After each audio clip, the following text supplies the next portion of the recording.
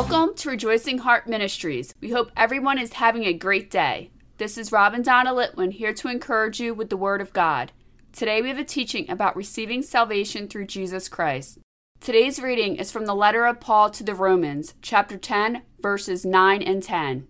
That if thou shalt confess with thy mouth the Lord Jesus, and shalt believe in thine heart that God has raised him from the dead, thou shalt be saved. For with the heart man believeth unto righteousness, and with the mouth confession is made unto salvation. Today's teaching is called Choose Life. These verses written by the Apostle Paul were written to tell everyone how to get saved. Paul wrote that you must confess with your mouth Jesus Christ as your personal Lord and Savior, believing in your heart that he died and rose again, and you are saved. Paul continued explaining that you must believe it in your heart to receive Jesus' righteousness in you, which comes through the Holy Spirit and through confessing by faith with your mouth Jesus as your Lord and Savior. Everyone that hears this teaching needs to understand that this salvation through Jesus is a free gift from God, as Paul explained in Ephesians chapter 2, verse 8. For by grace are you saved through faith, and that not of yourselves, it is the gift of God.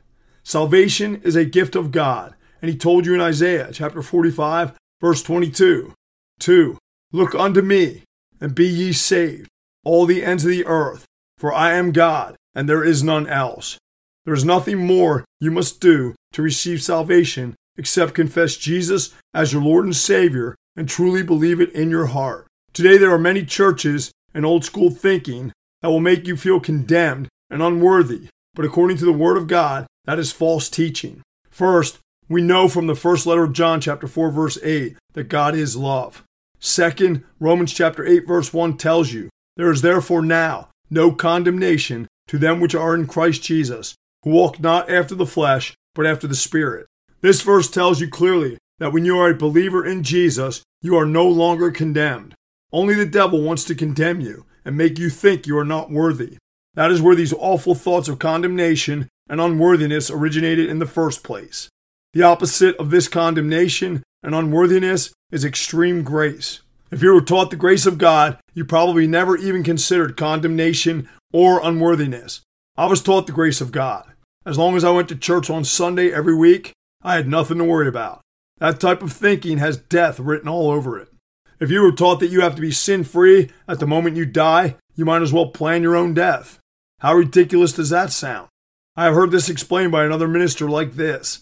If this were true, the only way you could be sure to be saved is by confessing all your sins, and at the exact moment when you are finished confessing all your sins, have someone kill you so you die sin-free.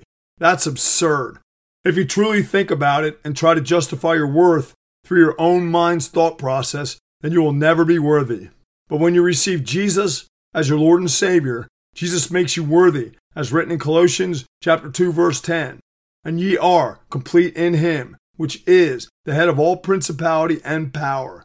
This says that you are complete in him, or in other words, you are complete and worthy just like Jesus, because of Jesus and what he did for you by dying and becoming God's gift of salvation. The Apostle John added to this completeness, saying that through faith in Jesus, you receive power. This is written in the Gospel according to John chapter 1, verse 12. But as many as received him, to them gave he power to become the sons of God, even to them that believe on his name. If you are a person that thinks you are not worthy, or if you are someone who does not believe in Jesus as your personal Lord and Savior, please take this challenge I put in front of you right now.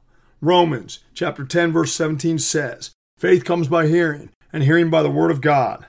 This means that faith comes through hearing the word of God. Here is the challenge for you. Pick up the Holy Bible, read and meditate on one single verse every day for a year, and see if it doesn't change your faith and your life. If you feel like this would be a waste of your time, consider this. Every commercial you see on TV is longer than the time it will take you to read a single verse, even if it is a very long verse. It takes me approximately 4 minutes to read a single page in my Bible. If you dedicate yourself to doing this, I am 100% certain that your perspective on Jesus will change, and then you will receive salvation through Jesus. God wants everyone to be saved. It is written in the second letter of Peter, chapter 3, verse 9, not willing that any should perish. In conclusion, I leave you with life-changing verses to meditate on, to believe for revelation knowledge of salvation through Jesus. The first is from John chapter 3, verse 36, and it says, "He that believes on the Son has everlasting life, and he that believes not the Son shall not see life." The second verse for you to meditate on is a quote right out of Jesus' own mouth when he was here on earth. It is from John chapter 11, verse 26. "Whosoever lives and believes in me shall never die." Jesus told you himself that if you believe in him, you will never die. And finally, in Deuteronomy chapter 30, verse 19, God said, "I call heaven and earth to record this day against you, that I have set before you life and death, blessing and cursing. Therefore choose life, that both thou and thy seed may live." God told you to choose life, and that life comes through Jesus. Jesus told you that life comes through him in John chapter 10, verse 10. "I am come, that they might have life, and that they might have it more abundantly."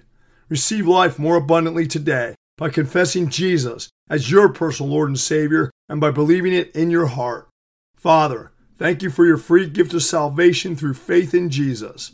Help everyone to grow their faith through your word and receive Jesus as their personal Lord and Savior. In Jesus' holy name, amen. Thank you for listening to Rejoicing Heart today. If this teaching has blessed you, please consider becoming a monthly partner to help us increase the ways we are proclaiming the Word of God. This is easy to do. Just visit our website at rejoicingheart.net. We thank you for your support. We leave you with more encouragement from the Apostle Paul from Philippians chapter 4, verse 4. "Rejoice in the Lord always, and again I say rejoice."